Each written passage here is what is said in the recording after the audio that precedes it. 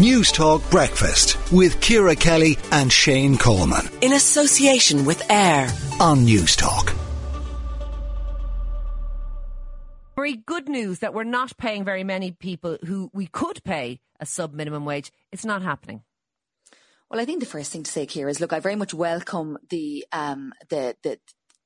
research, and we've been calling for I suppose an end to the sub-minimum rates for a long time now. The government promised last year that they would look into this, and as part of this research was commissioned. But I suppose the reality remains that there are 30,000 young workers out there under the age of 19 who are being paid below the minimum wage in this country. The minimum wage that applies to all other workers above the age of 20 and over. And the principle remains that we're treating adults aged 18 and 19 in this country like children with regards to the minimum wage laws. And I think that goes against the principle of equal pay for equal work. It's discriminatory. And it also reflects the thinking that young workers' earnings are akin to pocket money, when we know that the lived reality for many, whether they're students or whether there are people who are working full time, is that they actually need this money to survive. So I think our very clear call to government for a long time now has been to actually end the sub-minimum rates, in particular to treat 18 and 19-year-olds as adults, as they're recognised in every other part of the law, and to ensure that we respect all work, and that the principle of equal pay for equal work is respected.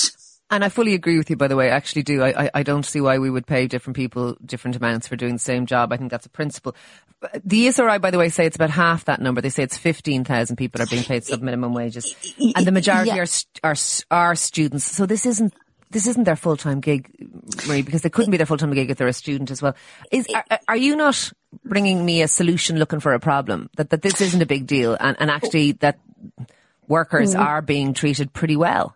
Well, interestingly, the minimum wage legislation has a number of exemptions to the legislation. So if you're employed by a relative, if you are an apprentice, you are exempt from the minimum wage legislation. And earlier this year, the Labour Party called on government to start paying all apprentices at the very minimum a minimum wage, because we're hearing from many of the construction unions, and indeed from the construction employers, the very real difficulty in retaining apprentices, particularly in that sector. Now, Minister Harris has promised to look at this, but I don't think we have seen anything from that yet. So the key thing is, the counter argument to that would be that they're receiving training. So it's a bit like going to university or going to college or whatever. If you're in an apprenticeship, you're coming out with a qualification at the end of it, and that's why.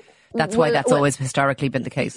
Yeah, of course. But I suppose the reality on the ground has been that, there's a real difficulty now in terms of retaining apprentices. And I suppose the key issue is that if we're actually to ensure a steady pipeline of skills into construction, or indeed other sectors, and not have workers opt for jobs where it's easier to make money, but they don't have those longer term skills, then I think certainly we need to look at how construction apprentices, and indeed the government have acknowledged that, and Minister Harris has said he's going to look at that. But I suppose the key issue here is that there's about 30,000 workers in this country who earn sub-minimum rates. About 15,000 are those who are aged between 15 and 19, who are not part of all those exemptions. And to be honest, in my book, one worker earning below the minimum wage in this country, not getting the same pay as any other worker. If we're going to talk about the 30,000, some of those are prisoners. Do you believe that prisoners should earn the minimum wage, despite the fact that the state,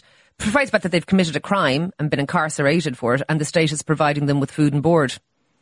Well, I think in fairness, my own book, anybody who's undertaking work for commercial gain, for the employer's commercial gain, absolutely has to be paid. So is that a yes? Prisoners should be given the minimum wage? Well, every single worker, Ciara. Okay. But I suppose in that case, should prisoners have to pay towards their upkeep? Because, we're going down a rabbit hole now, we are, Ciara, but if you're suggesting that no one should be allowed to be paid below the minimum wage, including prisoners, including apprentices who are receiving training, as I say, this is a solution looking for a problem, Marie.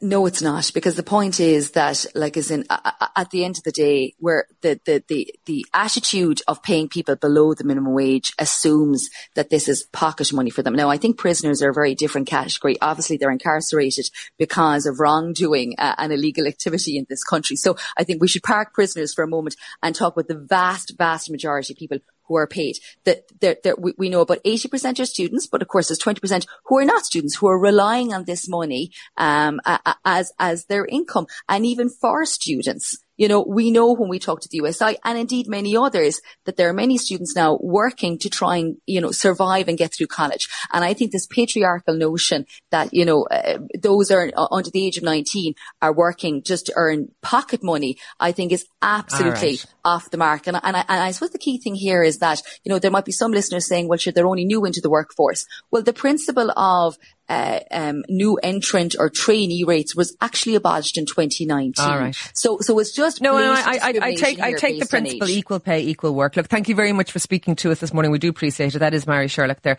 Labour Party Senator and Spokesperson on Employment. I'd love to know what people think about that out there this morning. You can let me know, of course, here on the show. We do love to hear from you every single morning on everything. News Talk Breakfast with Ciara Kelly and Shane Coleman. In association with AIR. Weekday mornings at 7 on News Talk.